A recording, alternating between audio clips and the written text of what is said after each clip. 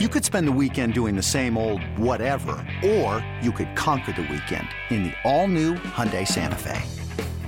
Visit HyundaiUSA.com for more details. Hyundai, there's joy in every journey. Any news today, Tito, at all? Dang, Rosie, that's your job. This is the Rosie Report. The next round's on Rosie, and we'll read his credit card number here in just a moment. Regular season roundup. Catch it, Rosie! Nicely done, Rosebud. Now, here's Jim Rosenhaus.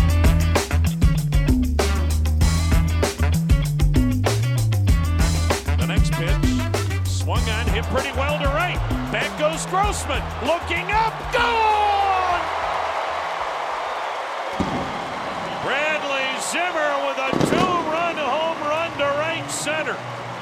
And the Indians have taken the lead back at 7-5. Zimmer with his third home run of the year. Boy, and that just kept carrying. Warm, humid, breeze blowing out, and Bradley Zimmer breaks the 5-5 tie with a two-run homer to right center. That is just his third home run of the year. And that home run by Bradley Zimmer put the Indians over the top on Sunday afternoon at Progressive Field on their way to a 7-5 win over the Tigers and a series win over the Tigers, taking 2 out of 3 from Detroit over the weekend. And welcome in to the Rosie Report, regular season roundup, episode number 65. Jim Rosenhaus along with you. And if you like to play the numbers game along with us, we match up the episode number with an Indians uniform number, and this episode number 65, and we're getting to that point again where not many players have worn some of these higher numbers, and 65 is no different. No one currently wearing it. Zach Plesac did when he first came to the major leagues for the Tribe, and if you go back a little bit further, Cliff Lee wore it when he first came to the major leagues with the Tribe back in 2002. So just a couple of the very few who have worn number 65 for the Cleveland Indians. Coming up a little bit later on in our podcast, we will hear from pitching coach Carl Willis. He visited with Tom Hamilton yesterday on the warm-up show, and they talked pitching, the bread and butter of everything that the Indians do. But first, DeMarlo Hale weighs in, the Indians' acting manager, on yesterday's 6-5 win over the Tigers. DeMarlo, what'd you think of Plesac today? You know, there was a little struggle with his command.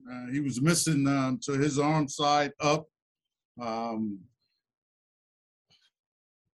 he did make some pitches.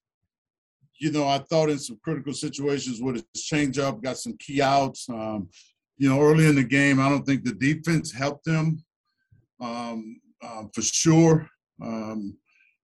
But, you know, we were trying to get as many outs as we can from him. I mean, we knew we were going to go to the pen at some point because you look, I think, in the third inning, his strike and ball ratio was almost the same. So, you know, but he grinded through it, the 4 innings that he went. And then Stephan, I thought, done an outstanding job coming in a tie game, you know, keeping it there. You know, I'm sure Plesac can make some adjustments and be right back at it. I thought just getting through the 4 innings, you know, was very good, considering he didn't have his stuff. How tough do you think it was for the pitchers today, just with the humidity and just the sweat and the heat that they all had to deal with? You know what, I can't bitch about the weather when it gets like this. You know, I like this warm weather, and, you know, considering that we, you know, had rain in the forecast, and rain was early in the day, pushed us back. You know, I thought it was a nice, pleasant day. You know, when you look up, you know, we gave up the 5 runs on 4 hits, you know, so, you know, I thought we pitched the ball pretty good once we picked up Plesac there. You know, the walks kind of hurt him because I think all 3 of the walks scored, you know, so you want the defense to pick up a guy that's struggling a little bit, but he's going to bounce back, you know, and just for him to do what he did, we got as many outs as we can to try to minimize the heavy use of the bullpen. Zimmer had 2 big hits. Anything you see in his swing that maybe getting him going right now? Hopefully he does. He's been climbing since he's been here, and the adjustments I'm sure that he continues to make, with the hitting department. He's got the skill set to impact the game, whether it's the extra base hit potential, he's got enough pop to go yard, and then, his speed play a factor as well. So, just looking forward for him to just continue to grow and get better and develop his craft and help us win ball games. Always good stuff from DeMarlo Hale, the Indians' acting manager. And as mentioned earlier in the podcast, yesterday Tom Hamilton caught up with Indians pitching coach Carl Willis to talk about some of the good things going on the mound for the Tribe, including the work of the relievers most of the season. It's a testament to their hard work and honestly their mental strength. You look at guys like Justin Garza, Nick Sandlin, who have debuted this season at the major league level. In Nick's case, not a lot of experience in the minor leagues. Obviously, a high draft pick and someone we felt was going to help us quickly.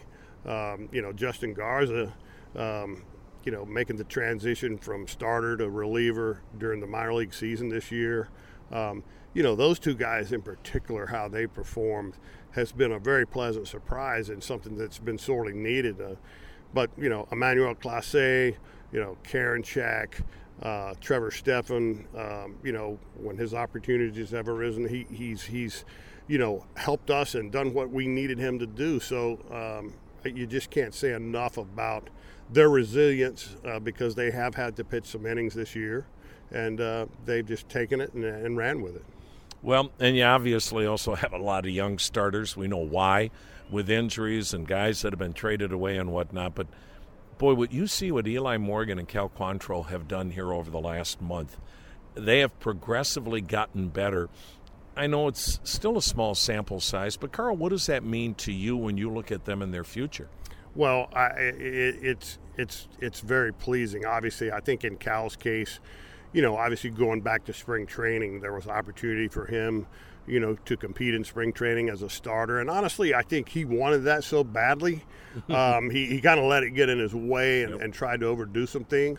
I think now, as the season is going along and I don't want to say he's been forced into that role, but being in that role, he's been able to go out and more calmly give the effort to start. He's learned tremendous amounts about himself. He's become a guy that when he came here, he was a sinker ball pitcher. And now you're looking at a guy that has an average to above average four-seamer. He's improved his slider, his changeup plays, and he has the arsenal to be a starting pitcher and is becoming unpredictable. So he's gaining a lot of confidence and well-deserved. And, Eli Morgan, obviously, I think lately he's been a bit of a hard luck guy in terms of his starts, going out and putting us in a position to win games. But I'm so happy and excited for that young man. He pays attention. He goes about his work like he's been here, much longer than he has, but in the right ways. And just how he attacks and changes speeds. There are times, hitters look baffled, and I think that's probably surprising to a lot of folks, but really excited about what he's been able to accomplish. Obviously, Savali and Bieber want to pitch before the year is over.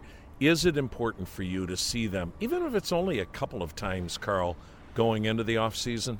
It is. I mean, there's no pressure on them. Obviously, the most important part of it, Hammy, is that we have to make sure that we do this correctly and not, have a timeline and we have to see them by the end of the year. We know they're going to recover. We know when spring training comes along next year, they're going to be back to their normal selves and be healthy and ready to go compete. I think it puts everyone at a peace of mind and a little at ease if we do see them pitch this year, and obviously that would be exciting for all of us. But again, I think we have to make sure that we don't put any undue pressure on them to try to push things. We need to make sure we continue the right path of recovery. I know it's been stressful. It's been taxing to be a pitching coach because you haven't really had to go through this before here in Cleveland. Looking ahead, though, does it give you optimism as to what maybe lies in store?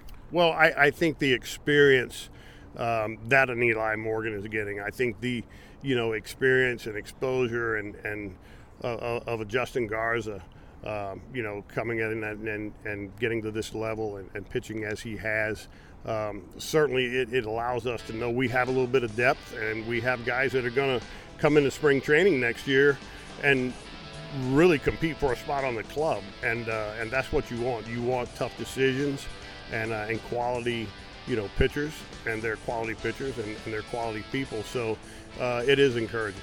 That's Hammy and pitching coach Carl Willis, and always nice to hear from Carl as the pitching staff continues to make some nice strides here in 2021.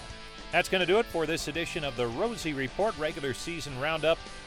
Thanks as always go out to Bart Swain, Fort Berry Tripp, Austin Contrulis for all of their help in tracking down our interviews for us. Until next time, this is Jim Rosenhaus thanking you for downloading and listening to the Rosie Report. This has been the Rosie Report.